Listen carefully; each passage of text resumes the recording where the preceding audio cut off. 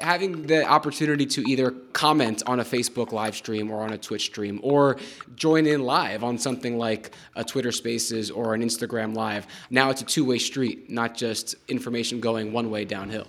We journalists have the privilege of getting a front row seat to the news as it happens, but that privilege and access is earned through a lot of hard work, some luck, and being able to adapt to a situation at a moment's notice. I'm Michael O'Connell. This is It's All Journalism. Mike Janela is a multimedia sports host, producer, and writer. In addition to being the Gameday and digital host for the New York Mets, he's written about freelancing, effective networking, and breaking into sports and entertainment journalism. Mike, welcome to the It's All Journalism podcast. Hey, Michael. It's great to be here. Thanks for having me. Yeah. Are you a Mets fan? Should I ask that first? Absolutely. It's one of those rare jobs in sports where you get to work for the team that you're actually a fan of. So I lucked out. I've been a fan since before I was born. My dad used to read me the box scores when I was in my mom's belly. So, yeah, it's been really cool to be able to say I'm a Met now. Okay. All right. A Metropolitan. All right. Exactly. Well, okay, cool. Anyway, so that's the first things first. Tell me about, your history. How'd you get into journalism? What first drew you to this? Actually, the whole growing up a baseball and a sports fan kind of ties directly into how I ended up doing this for a living, because like a lot of young kids, my initial dream was to grow up and be a ball player. I wanted to, play second base or center field for the Mets. And then pretty early on, around 7, 8 years old, I realized in Little League that was not going to happen. I was too slow, I was too short, I was too uncoordinated, too unathletic. It just wasn't happening. But I still loved sports so much, and I remember watching a game. I don't remember which broadcaster it was, maybe Al Michaels or Bob Costas, Chris Berman, somebody like, early mid-90s. It was some game, I think it was Cal Ripken breaking the Lou Gehrig games played streak record. And that broadcaster said something like, "I can't believe I'm getting paid to be here and I have the best seat in the house." And 7 or 8 or 9-year-old me, whoever it was like, wow, that's not a bad point this guy made. Maybe if I can't play baseball professionally, I can learn how to be one of these broadcasters, and then I'll get to go to every game for free. And that just ended up being sort of my guiding light.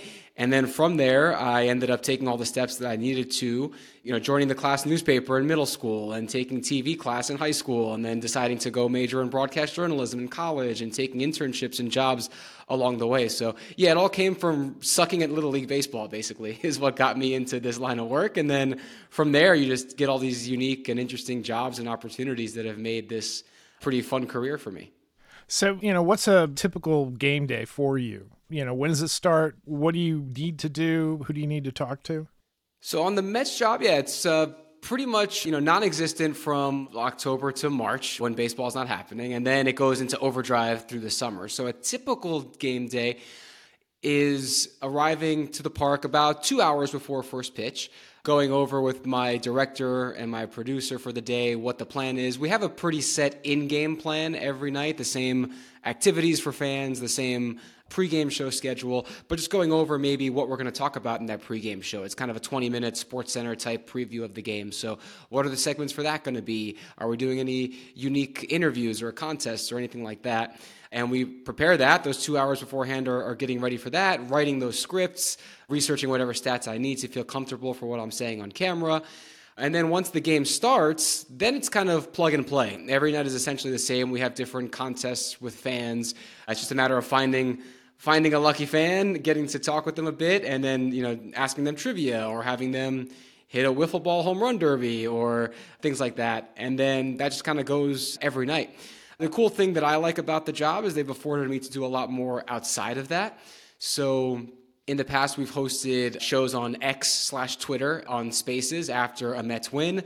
I'll host it on the official team channel. Fans will call in, talk about what they liked or didn't like about the game or the team or whatever, kind of, talk radio, just taken to the social media age. Or there's a lot of pregame stuff we do before every series. I'll go watch batting practice. We'll grab one of the Mets players after his session, ask him to preview the series for us, ask a few questions, and then a bunch of other things for the team's digital and social media channels. If a former player's in town, we'll grab him for an interview. If a celebrity's in town throwing out the first pitch, we'll grab them for an interview. And just Kind of all that. So a typical day is all that we know is that stuff on the game, but then an atypical day could be doing all of those things at once, and I'm there, for 11, 12 hours by the time I get there to the time I head home. Do you travel with the team? That I do not do. My main responsibilities are just when they're home, game day, and then all those other things that I mentioned are usually done still here. We don't need the team or me to be with the team for all of those. So short answer, no. They hit the road and I stay around home. Are you doing social media? Are you hosting, fan stuff during the off season, or does it sort of ramp up in the spring and go through the season, and then come playoffs, we'll say playoffs. Hopefully, yeah. Let's with the Mets. Fingers crossed.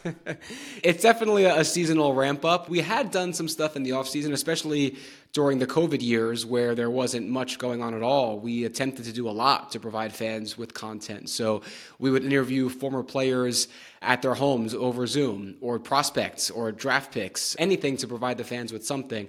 Before COVID, we used to do in the off season live events.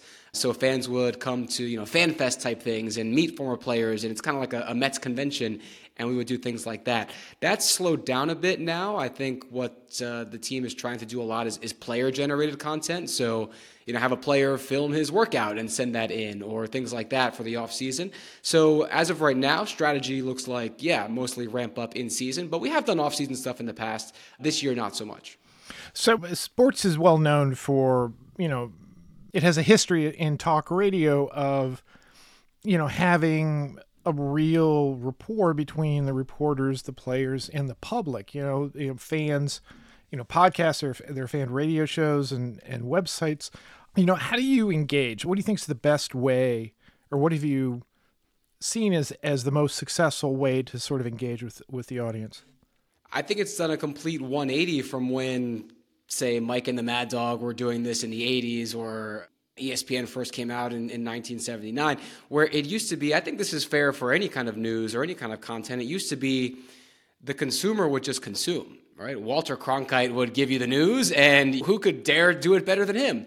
But now it's done a complete 180 where the fans want to be involved, because they think their opinions are just as valid as the person on screen or behind the microphone. Sometimes they're right, sometimes maybe not so much, but regardless, it's their right to be able to speak that way, especially nowadays when anybody can start a podcast or a TikTok or a live stream or a Twitch or whatever. So I think what has ended up shifting, even in the 20 years I've been doing this, is that now you have to involve the fan to really engage with them. I think for the best engagement. There's still the opportunity where, if I, as the host, have access to something the typical fan does not, I can take you to a part of the stadium that the public doesn't have access to, or I can get an exclusive sit-down interview with a member of a team's front office or a celebrity that is not doing interviews for everybody. That still has that benefit of, okay, I'm tuning into Mike because Mike's giving me access to something I don't have on my own.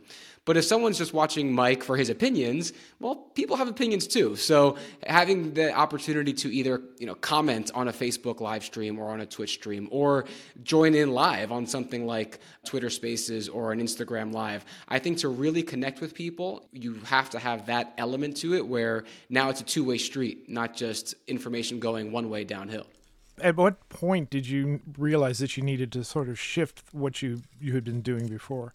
I'd say the first job I had that really highlighted that was back in 2016, so almost 10 years ago now, so it's been a little while, but I hosted a show for the San Diego Padres, also Major League Baseball, for the now defunct Fox Sports San Diego, and it was called Padres Social Hour, and every show was live, but we were taking tweets throughout the show that we were integrating into the show.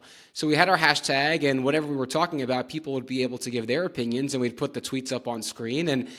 And some of the most popular segments we did were the ones that were driven by, hey, send us what you think about this, or we're debating this, tell us your thoughts. And that would get way more pop than us breaking down last night's game, the X's and O's, or talking about strategies or things like that. So that was really the first time that I really saw, okay, this is what we're going to have to do, we being, the industry at large, moving forward. And there were some small seeds before that. I used to do a lot of play-by-play in sports, and I would, ask a trivia question in the first quarter or in the third inning, and hey, fans, email me before, social media was a big thing. Email me the answer, and the winner will win I don't know, a $10 popcorn voucher at the next game or something. And people would start emailing in, and I would say, oh, okay, so people are actually listening and they're actually wanting to get involved. So there were little things like that. But then once I started having the opportunity to have people involved in the shows that I was hosting directly and seeing how popular those were, at that point, the floodgates open and there's no coming back. That horse is out of the barn. So obviously you're comfortable on the mic, you think on your feet. Was that a skill that you sort of developed early on, or is that just something you just had to learn as you moved forward? I think that skill, a lot of it can't necessarily be taught. It's something that, when I think about my upbringing, I come from a huge family, 35 people around the Thanksgiving table, 40 people at Christmas. And yeah, that's right. If you want to get a word in edgewise, sometimes you've got to be quick. You have to learn how to be faster or quippier or wittier than your cousin or your brother or whoever. Otherwise, you're never going to have your voice heard at all. So I think that was something for me, as I look back on my upbringing, that really helped me get that sort of skill honed. You can take improv classes, you can do, stand-up comedy boot camps, and I think that stuff helps. I've never done it, but when I think about the training, quote unquote, that I had just by growing up in the circumstances that I did, I think that kind of was my boot camp in terms of being able to think quickly and be on your feet. And then all the other standard stuff. I would read a lot as a kid. I was never really outside. I was never breaking bones or climbing trees. I was reading encyclopedias like when I was a kid. So just having all that extra preparation and frame of reference of the world helps you be quicker and able to be quick on your feet when you need to be. How important is preparation for doing a game day coverage? Incredibly important. And I train and I coach a lot of up-and-coming talent too, and it's a contradictory and a weird thing because you don't want to sound over-prepared or robotic in this, but you also need to be over-prepared. And what I try to tell people is that it's a needle you have to thread. The reason that I prepare so much is so that I don't have to be so rigid and robotic and I can be freer. It's almost a freedom by discipline. Because when I talk to someone, if I'm interviewing somebody, and if I know every single thing there is to know about them, then if they answer a question in a way that I'm not expecting and throw me a curveball, I can be nimble and I can be agile and ask a question I wasn't planning on asking because I know so much about them and I'm so comfortable and in command of the subject matter that I can, go in a different direction. It's like if you talk to someone who is an expert in, U.S. financial history, right? If you can talk to someone that maybe researches that for a little bit, but if you talk to someone that does that for a living and has studied that throughout their entire lives, and they can talk to you about everything from Alexander Hamilton to, the Treasury bonds today, like they will be able to just have a conversation with you, and that's what it's going to be, a conversation, not a dissertation. One of my big things I tell people is when they're doing interviews, conversations, not interrogations, right? And so when you don't prepare, it can very easily come across as, oh, here are the 10 questions that I thought of, and I'm going to ask them to you, and that's all we're going to do. But if you do prepare, then you can have a conversation where you can just talk to somebody or just talk about something without having to feel like you're ticking off boxes or going through a checklist. And so I prepare a ton. My dream is that I prepare, let's say, 100% of knowledge to only use 10% of it. Because I don't want to have to use everything, but I want that opportunity to be able to take something wherever I need to take it. Yeah, that fact or that angle to a particular story is there for you to grab and apply when it's most appropriate. Athletes, professional athletes, quite often, if you watch a lot of them, a lot of what they're saying, the way they, the message they're putting out there often seems to me sometimes very canned, that they've been trained or handled or they understand that you should answer like this to this type of question. I mean, is that something that can be challenging? Is that something that you just sort of work with or try to get somebody out of that, mode? It's probably one of the toughest parts of being a sports journalist or reporter is that you have your job to do, but so do the players, right? And their job is to not say anything inflammatory or controversial or that might get them in trouble. So it is a bit of a cat and mouse game, but I actually enjoy that challenge because for me, I have a couple plans of attack for that. Number one is trying to ask more interesting questions because if you're getting a canned answer, it's probably because they've heard that question or some variety of that question before, and they've been able to think about that answer. They've been able to prepare for it. If you give them something that they can't prepare for, how are they going to have a canned answer, right? So my goal whenever I interview someone is, can I ask them questions they've never been asked before? And obviously you have some duty to the consumer that you have to ask some of the questions they've been asked before, because you just have to cover your bases in terms of what the purpose of an interview is. But I always try and think of unique questions that are going to get unique answers. And that will help you a little bit in that regard. But then what I also like to do is needle people a bit. If someone gives you what sounds like a very scripted PR spin answer, throw it back at them. Like, oh, well, very political answer. How early before this interview did you think about that one? Just kind of like throw them a little something. And sometimes their reaction to that sort of retort can be enough in its own right to now be good content, right? They give you that wry smile, or they give you that wink, or they say, oh, well, I can't say anything more about that. Then that becomes the story, right? And then you've done your job because you've gotten something out of them that they weren't trying to give you. So it's those kind of two things. Ask unique questions that are going to get unique answers. And then number two, don't be afraid. Again, it's a conversation. Don't be afraid to jab with them a bit or joke with them a bit and try and push your luck a little bit. So like you, there are many people that when they were younger, they decided that they wanted to become a sports journalist, and they sort of pursued that. But you've also done entertainment writing. You worked, was it for the Hollywood Reporter, Billboard, and the Guinness World Records? What did you do with Guinness World Records? I mean, that was one of the most unique jobs I'll ever have. Maybe one of the most fun job I'll ever had. Yeah, I was there for 5 years or so. I started as a records judge. So every sports record in the world, basically, if you tried to break it, I would be the one judging it. You'd send me videos, or I'd go travel the world to watch people attempt things. As a person in their mid to late 20s, just flying literally around the world to see the craziest things and be at the craziest places and meet the craziest people, I loved it. But then from there, there was a ton of content that was there for the taking. So we started hosting YouTube shows. Here are the records of the month, or interviewing record holders. How do you get to grow the longest nails, ever? So things like that. So where do you get gloves? I mean, exactly. Yeah. How do you type on your iPhone? How do you get gloves? Who knows? A lot of questions to ask. You ever poke yourself in the eye when you right? 100%. All the things they don't teach you in journalism school. So yeah, I mean, to me, I have a lot of interests. Sports is primary among them, but I also love movies. I love TV. I love travel and food and lifestyle. So as the industry has sort of changed to be very freelance oriented, you can't just say, oh, I'm only going to work, hockey, or I'm only going to work food. Like, what if there's no hockey or food jobs? You're going to have to take a job covering basketball or covering the home renovation. So I've, over the years, some of it by choice, some of it by necessity, taken a lot of different jobs. I used to host a wild animal show. I never thought that I'd be holding a sloth or a baby cheetah while talking to a zoologist about these things, but sometimes you got to do what you got to do to pay the bills. In the end, the common thread is just what's entertaining and what can I learn myself and teach my viewers, whether it's something serious or educational or something a little bit more lighthearted. But how can someone come away having enjoyed the previous 5 or 10 minutes with me more than they were before that? And whether the subject matter is sports or entertainment or something else, I think that's a through line through anything. How conscious are you of your role in the interview? I mean, sometimes you'll tell a journalist who's writing a story, we don't want to hear your voice, or go interview this person, ask a few questions, but don't make the thing about you. But in video, especially if it's a live thing, you're there as part of that. How do you sort of manage that? In your head, what are you thinking about?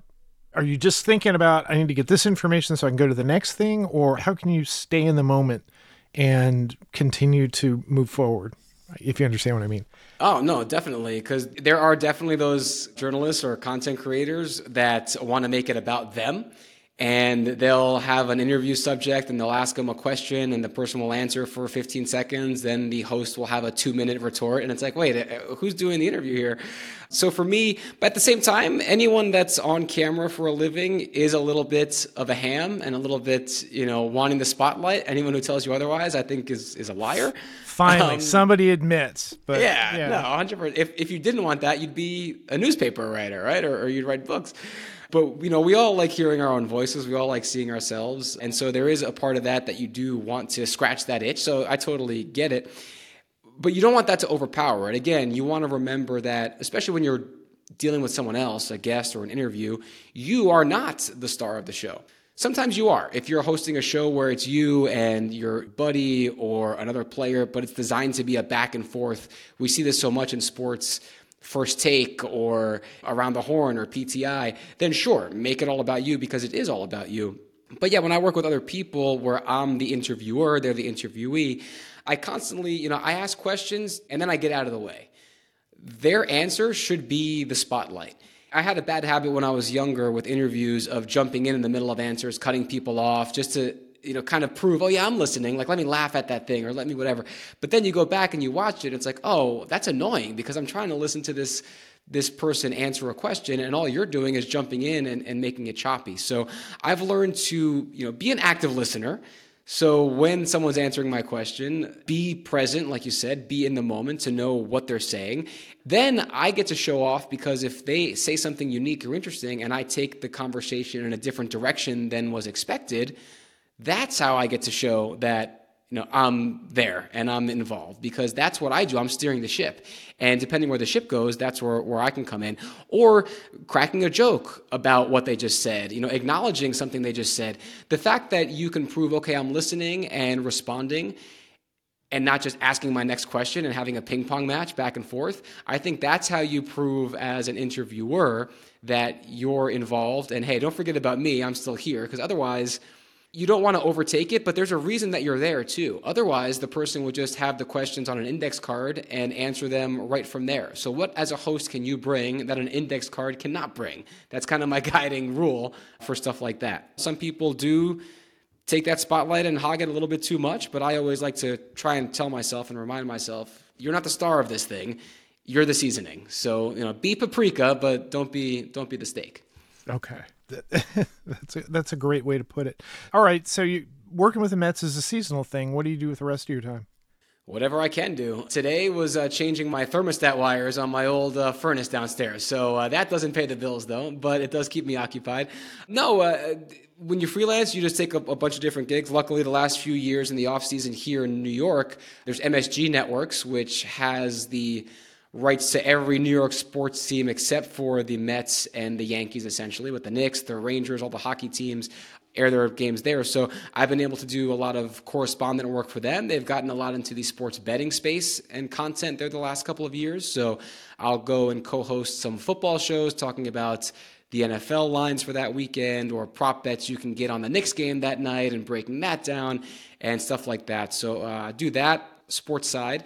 I also host a show, again, talking about things that maybe don't seem connected for the American Kennel Club. So every week they have a show that syndicates out to over 150 markets TV across the country, and I host some segments there talking about what's happening in dog news that week. Again, not something that I thought I would ever do. I love dogs, didn't think I'd get to learn this much about them, but it's a really cool content space and a really appreciative fan base that loves that kind of stuff. So yeah, pick up things like that. And then random things that come along, emceeing award shows, doing corporate events, anything that needs someone on a microphone or in front of a camera. There's a lot of people out there that are terrified of public speaking and are happy to hire someone to do it for them. So picking up things like that throughout the year. And then you end up making a pretty good living out of, cobbling 6 or 7 different things together over the course of the calendar. So, at what point did you realize I have these other marketable skills? I know how to speak in public. I know how to interview people. I'm comfortable on camera. If you set yourself up as I want to be a sports broadcaster and you realize, well, that's something that's not going to pay all my bills. Did you at some point realize, hey, how can I use these skills elsewhere to create more work for myself? It becomes a bit of a necessity. It did for me at least, but now I think it's a necessity in a different way. It became a necessity for me because coming right out of college, my first jobs were seasonal. So I never had a 9-to-5 salary job for the first 6-7 years of my career. So once baseball season was over, I had to figure out what else to do. And then as other jobs came up, it was just a matter of, I can do that and doing it. And luckily when you're getting started, a lot of these are low stakes and places that will take a chance on you because there's no one else that'll do it for $5 an hour or whatever. So it becomes a bit of a necessity in that regard. But now I think it's a necessity in terms of you have to have all these multi skills because that's what makes you an attractive person for any opportunity. The example I always think of is I wrote for my student paper in college all 4 years. At the time, in the early 2000s, all that was writing. You would go to the game or you'd go to practice, you'd do the interview, you'd come back to the office, you'd write the story, it would be in the paper, printed the next day. And it would be online, printed that night. But now, if you go to that same website, Daily Orange, best student paper in the country, I have to shout them out up at Syracuse, they have their reporters not only writing the game stories, but doing podcasts, interviewing players after the game to put on video, doing audio exclusives. It's all stuff you have to do now because when you get to ESPN, they're going to ask you to do the same thing. So it's a necessity now because everybody wants content a million different ways, and you have to know how to do it. Yeah, it's where the media is at the moment. And who knows where it'll be in 5 years or 10 years. It may all change. So what advice would you give to somebody who, like you, started out, dreaming to become a sports reporter or an entertainment reporter? What would you tell them? What's the best path, or what should they concentrate on? I mean, concentrate on just doing it. That's kind of the one thing that I really tell people. A lot of people come to me, I want to talk about movies, but no one wants to hire me because I have no experience. Well, the great thing about being alive today is that you can make your own experience. Start a podcast, start a YouTube series, start a Twitch, and give yourself that experience. It's not going to pay you any money, but if you have the ability to do that on the side or as a hobby until you can make that a full-time thing, that's what I would do. When I was in college, it's very competitive up at Syracuse because we believe, the best, broadcasting school in the country, sports in particular. When there's only, 2 student radio stations, but there are 200 people that want to call Syracuse basketball games on that station, guess what? You're not going to get those opportunities until maybe your last semester on campus. So what did I do? I went up and sat in the Carrier Dome in the last row, brought my spot charts that I made, and just recorded play-by-play into a tape recorder just to get that experience. And I would do that, for multiple games to be able to at least practice. And then I would, even if the radio station wouldn't let me on, the radio station sports director would at least listen to my tapes and give me feedback. And then I'm still learning, I'm still doing, right? And then that person knows, okay, Mike's putting in the work, Mike's getting better. And then when that opportunity does come, you're ready to go. I tell this story all the time. I mentioned before that show that I used to host for the San Diego Padres. That was an hour-long talk show, 7 days a week, interview-based. Think of the Tonight Show. I was the Jimmy Fallon, and we would have rotating co-hosts and guests every day. And the reason they hired me, they told me after the fact, was because I had a podcast that I had started that was about an hour long, interviewing someone different every week in the sports world, and they loved how entertaining and engaging that was, and they figured, if he can do that on his own, he can do it with us, with a director and with producers and with, all bookers and all this stuff. I started that podcast just to practice. I'm like, let me get a podcast going because I want to practice interviewing. I want to network. I want to be able to invite people and have something to talk about. And that episode, there was one episode in particular they said they listened to that swung them on hiring me. That episode got 7 listeners. One of those was probably my mom. 2 or 3 were me just replaying it. And then all it took was their one listen. So I think a lot of people want to create content with the idea that I'm going to be the next TikTok star and my TikToks are going to make me rich or my podcast is going to blow up. Not necessarily. So my biggest advice is do the thing to get the practice, not necessarily for that to succeed, because you want that to be a proof of concept of what you can do so that eventually someone will pay you money to do what you want to do. So those are my 2 big things: is create that content and then remember that content is something you're going to use to try and influence other people to hire you once you get your networking down. Don't necessarily expect the thing you're doing as practice to be the thing that blows up for you. Well, before we wrap up, you've mentioned a number of the different places that you've worked and the types of stories that you've done. What was the craziest story that you ever did? In terms of something like what I covered or something that happened to me? Yeah, something that you, in your entire life, you mentioned the sloth, but is there, in your entire life, I can't believe I'm doing this? Or is that just every day because you're a Mets fan? It's every day because I've been fortunate enough to do a lot of cool things. So, with the Mets, the list is endless. I grew up obviously admiring Darryl Strawberry and Doc Gooden and Mike Piazza and David Wright. So like last year, the Mets have their Hall of Fame induction ceremony and all these guys get to come back and they ask me to host the sort of pregame show, pre-ceremony show, where I'm sitting down with David Wright, or I get 20 minutes with Mike Piazza, and I'm thinking in my head, while I'm trying to be a cool, calm, collected journalist on the outside, I'm thinking in my head, man, when I was 13, I had this guy's poster on my wall. Like, how cool is that? So with the Mets, that really happens pretty often, and it's easy to get jaded because I get to go out on that field every single day, the same field that as a kid I wanted nothing more than to be out there on that grass professionally, and I get to do that. So it's a pinch me moment pretty often. But then I think about the people I've gotten to talk with. I mean, I've gotten to work with LeBron James. I got to interview Alex Trebek. I've watched Jeopardy every night since I was a baby.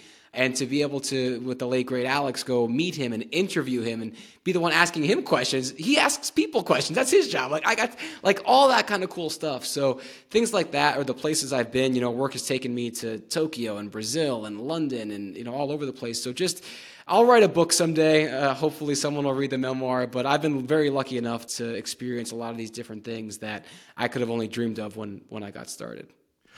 Mike, thanks for sharing these stories. Hopefully it gives some people some motivation to sort of take the reins of what they're doing and sort of guide their future, because I think that's probably has a lot to do with your success. It really does. And it's a thing that if you really, truly want it, you really, truly, like 100% have to believe in yourself to do it. Because I got started, obviously, coming out of a very competitive school program, and almost every one of my peers has gone on to something else. They've decided, I don't want to put in the time or the effort, or sometimes you can't. This is, in many times, I've gone months, sometimes a year without any paying jobs. And for a lot of people, that's not doable. Thankfully, you know, with savings and unemployment and getting by, but some people have kids to feed. Some people have mortgages to pay, and pursuing this career just isn't feasible. But if it is for you, like my parents, even at some times when I was in down times, Mike, are you sure you don't want to become like a speechwriter or get into PR or get into marketing? And I would say no, because I had this deep down in my gut belief that this is what I want to do and this is what I'm good at and I can succeed at this. And you got to be really honest with yourself. But if you truly think that you're good at this and you love it and you can make a successful career out of this, don't let anybody push you off the path. Because once you start thinking about it, it's like a Formula One race car driver. If you start thinking about crashing, you're going to crash. So the second you start thinking, maybe this isn't for me, you're going to make that a self-fulfilling prophecy. So it's corny, but believe in yourself. Okay. Well, I think it's a great place to leave it. Mike, thanks for coming on the podcast. Hey, Michael, my pleasure. Absolutely. You've been listening to It's All Journalism, a weekly podcast about the people who report the news. You can find out more about us and download past episodes at itsalljournalism.com. While you're visiting our website, sign up for the It's All Journalism newsletter. To make sure you don't miss an episode of It's All Journalism, you can subscribe to our podcast on Apple Podcasts, Spotify, SoundCloud, Google Play, Amazon, and pretty much anywhere good podcasts are found. If you'd like to help us grow our podcast, like and share our episodes on social media. Look for us on Facebook, Instagram, and Twitter. It takes a lot of people to create an episode of It's All Journalism.